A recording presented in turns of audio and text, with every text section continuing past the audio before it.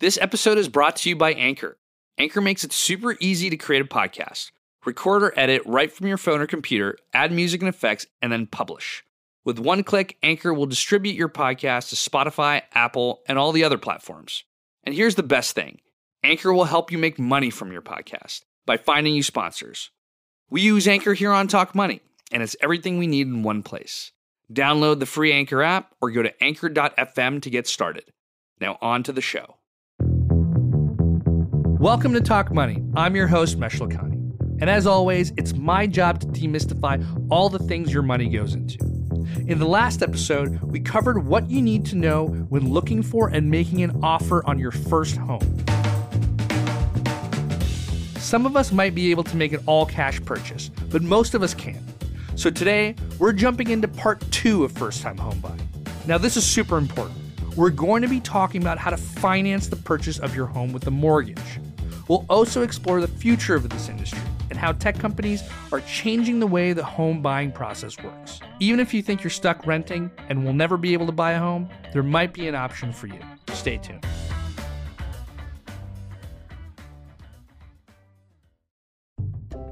Now, the mortgage is probably going to be the most important part of your whole home buying process. So what is it?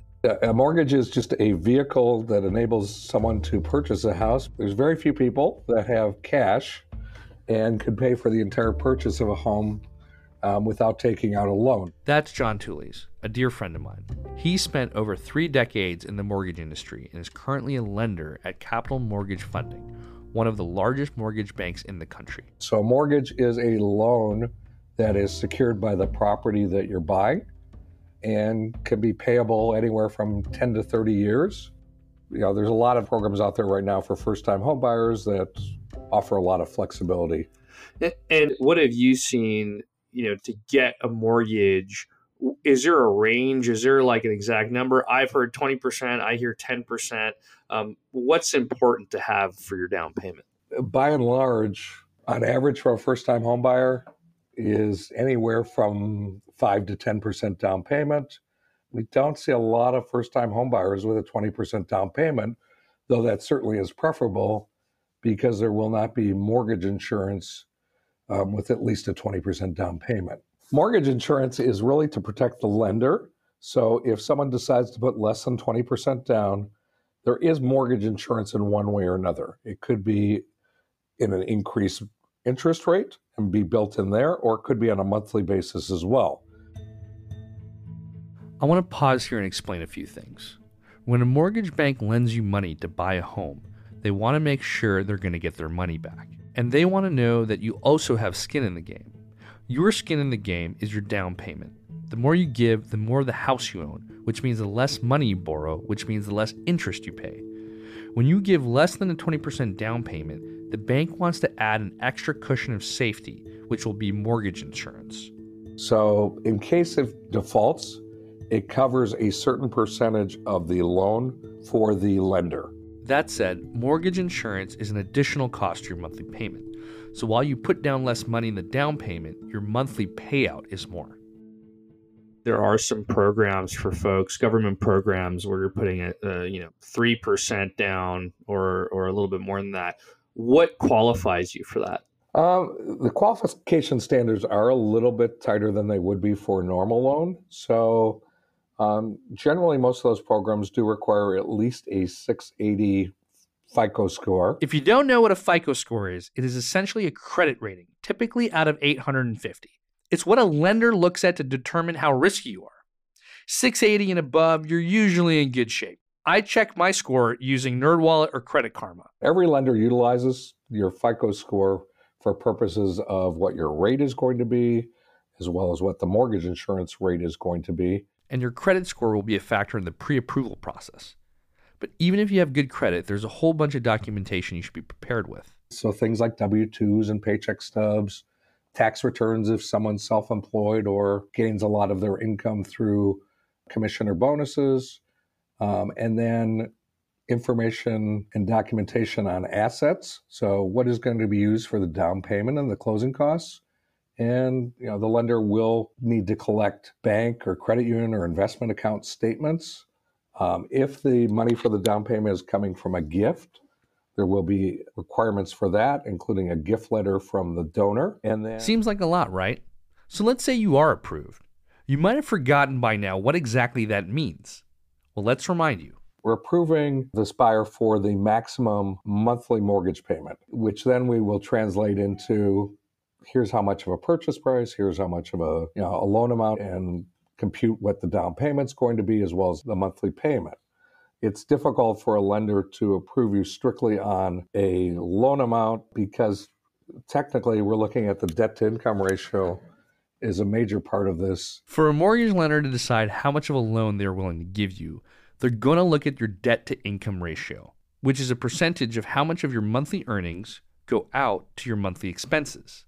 You take all your monthly expenses and divide them by your monthly income from your job, and you get a percentage number. The lower that number, the less risky you are as a borrower. The higher that number, it means more of your monthly income is going to pay your debt, which makes you more risky to lend to. And then I think even more importantly than that, Mesh, is what is someone comfortable with? And we want to look at where they are now and what the new payment is going to be.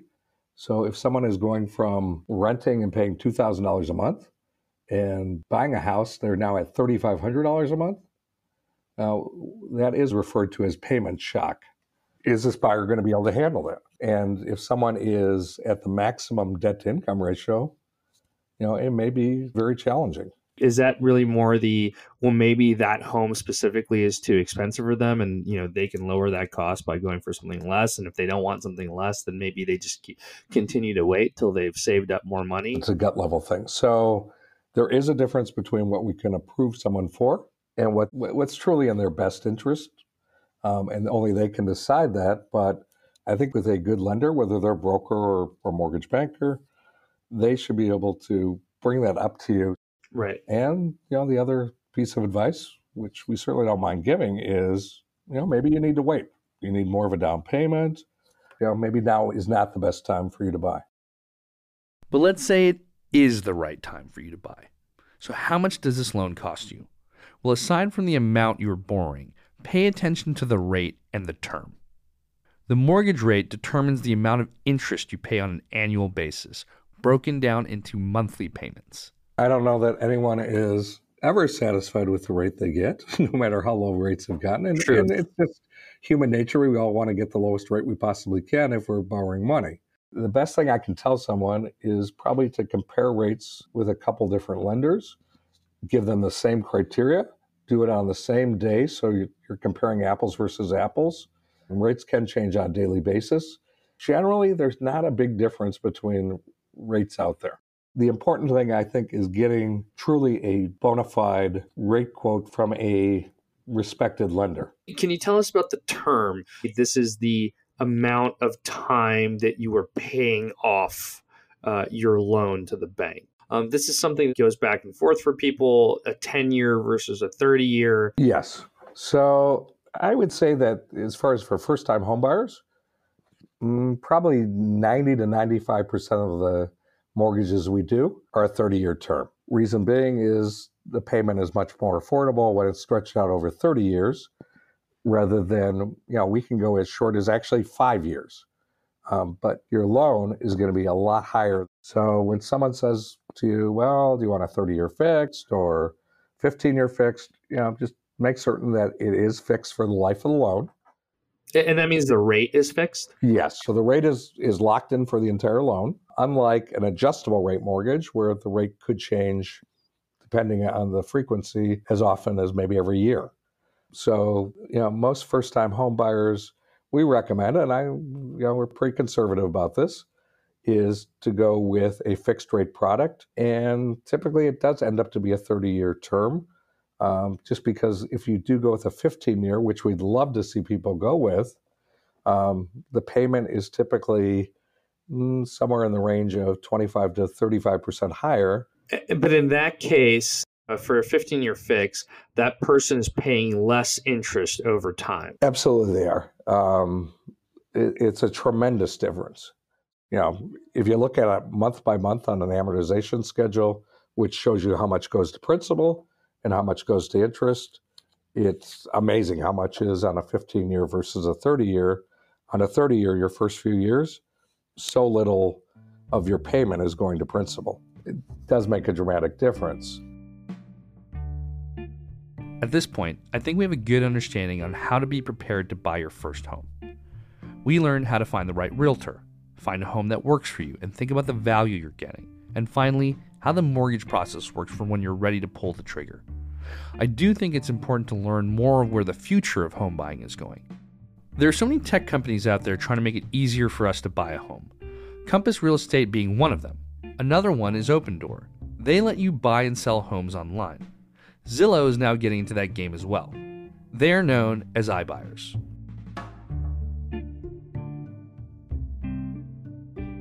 I had the chance to talk to Adina Heffetz, the co-founder of Divvy Homes, a company that is helping homebuyers put a down payment on a home with the rent-to-buy model. Divvy fundamentally creates homeowners. We partner with renters on their path to homeownership. So we help them with everything from first starting to find a home. We then purchase the home on behalf of them, and we let them rent back the home from us and put part of their payment every month towards building equity in the home. As they start to build up equity in the home over time, they have a buyout right, and whenever they're ready, we will give them credit for the equity they've built up as their down payment, and they can buy out the house in its entirety. This is important to us because we feel like the path to homeownership has become more complicated over time and more challenging. And so we love the idea of helping provide a beautiful bridge from starting off renting and to fully owning a home. Where do you think the issue with homeownership has come from? It seems like it's a common question that keeps occurring is why, a generation of millennials or the people after them aren't buying homes. So I actually break it down into two areas. The first one is they're more financially complex. And what financially complex means is a few different things, which is one, coming out of school with more student debt, which is just something that prior generations didn't have, but also things like changing jobs more frequently or having multiple income streams. So this is someone who's the teacher who also is an Uber driver on the side and maybe delivers for DoorDash. All these complexities are really challenging to underwrite an individual and really make it hard and difficult to get a mortgage. So financial complexity is one. I'd say the second thing is just savings and down payment. So the median amount of savings in the U.S. across all assets, any liquid, is about $4,000. The average down payment, about $30,000. So the result of these two things, financial complexity and not having a down payment, means that people are staying perennial renters. So on average, in the 1970s, people rented for, call it, 2 to 3 years. Today, that number is close to 6 years. And I think that this sort of added complexity, financial complexity in Americans' lives has been really what has caused people to struggle with accessing mortgages. Is there something that we're missing? Like maybe these borrowers are super risky, they shouldn't be buying homes in the first place? Or is it that there isn't a way or a method or a new way for people to do this? Are you taking a ton more risk with folks that maybe shouldn't be owning a home in the first place? Post-recession, Fannie Mae, as well as all the GSEs, really tightened their underwriting requirements, which I think was actually quite advisable. And so there is this population that just fundamentally are too risky and cannot access a mortgage today because of their credit background and credit history. However, that's not the entire population, and that's not everyone. There's an entire population of folks who make a steady income, are high earners, but maybe just are a little bit more complex and just haven't saved up their down payment. So I would say I'd bucket those two out. The problem is that we've completely wiped out offering either of those buckets access to homeownership. Whereas I think that there's probably a difference between people who are just fundamentally risky and shouldn't be given a mortgage versus just don't fit into the typical background of being a man and woman who are married and have worked the same job for the last 15 years. Yeah, I live in an apartment in Brooklyn. It is expensive to rent. If I was to buy that place, it would be significantly more because I don't have the down payment. But I could potentially be paying the monthly payments. Is that who you're talking about in terms of the people? It's folks that don't have, let's say, the cash amount for a down payment, but they are healthy in terms of earnings, can make regular payments. They just need help. It is that population. It's also, though, me. Like, I've applied for a mortgage a couple of times and I can't access a mortgage. Why? Because I'm the founder of a startup, right? And I am seen as fundamentally being risky because I have an early stage startup company and I haven't worked there long enough and I don't have a long enough job history. So I kind of fall into the bucket, even if I do have the down payment available, right? And someone else might fall into the bucket because they just have, call it $100,000 of student debt. And no matter how much you have in income, it's very hard to offset that. There's a lot of financial complexity that exists today that just didn't exist when mortgages were created, which was like in the 1930s. Things are different now in comparison to 80 or 90 years ago. Things are different now in comparison to 20 years ago. We have more student debt because universities are more expensive than they were in the past, and salaries have not risen at the same pace. If you're in the growing gig economy, you'd be lucky to even have a grasp of what your annual income will be. Is this notion of the American dream real? Is renting better than buying? This is intimidating and complex, but there is an upside. It brings us back to our question from the beginning of this episode: should you aspire to buy a home? From a pure economic perspective, owning a home has proven to be a tremendous value add for creating wealth for family. Owning a home has financially just a tremendous amount of benefits. The reason why is, one, you're investing in a house, and that house is generally increasing in value, which means that the money that you're putting into that house is increasing and compounding over time. Number two, it's very hard to take money out of a house. And so essentially, when you start to fall on hard times, generally you pull your money out of the stock market or something like that. You generally have to keep your money in a house, which means that the compound effect gets quite a bit more multiplied. The third thing is there aren't many investment vehicles that you get to live inside of. You can't, even if you invest in the S&P 500, you can't live inside the S&P 500. And you can live inside a house, right? And you can get tremendous leverage on it. So overall, owning a home has proven to have tremendous positive impacts on wealth. So look, there's always going to be this population who really values renting because it has tremendous flexibility. The American dream is going strong, and most folks do truly want to own, and there are tremendous financial benefits to doing so. Okay, your target customer. How do they qualify for this? What's the process? How much do you charge them? Can you walk me through that flow? Yep. So the way it works for customers is they first land on our website. It's divvyhomes.com. And from there, we put them through a really short application. So it's usually less than like 3 minutes. And from there, we're able to give them a budget to say, okay, based off of everything that you've told us about your financial profile, we think a safe amount for you to pay is, let's call it $1,000 a month. And this $1,000 a month translates roughly into a set home price. And we'll give you both those things. And we will partner you with an agent. The things that we're looking at for this individual to qualify is we do a soft credit check. So we check their credit history. We check their income to make sure that they have enough income to support the amount of payments. And then we just ask them how much they have saved up so we can see if there's any initial cushion that they can have just in terms of payments. So the real perspective of what we're trying to get at is, here is a safe budget, which for a lot of folks, coming up with your own budget is just challenging. Mm-hmm. And so for us, we say, don't worry about thinking about this. We're going to tell you what this is. We're going to send you them with an agent and you can go out home shopping. And when you're ready to put in an offer on a home, the agent initiates that offer with Divvy, and Divvy goes in to purchase the home on your behalf. The benefit of this is, like, buying a home is really hard. I don't know about you, but you'll probably buy about one home in your entire life. Divvy, we've bought hundreds of homes. And so when we go in to bid on a home, we know the right price that we should be offering. We know to look at things like, are there brown spots on the roof, which indicates that maybe there's going to be an issue with that home. We can do these assessments that would just be challenging for a first-time home buyer and can be almost their trusted partner along the way. You buy the home, and then they're essentially renting the home from you, but building up a cushion to eventually be a down payment. Can you talk about that second half of how they end up owning the home? So when we put an offer in on a home, prior to closing, we have the tenant put in 2% of the home value.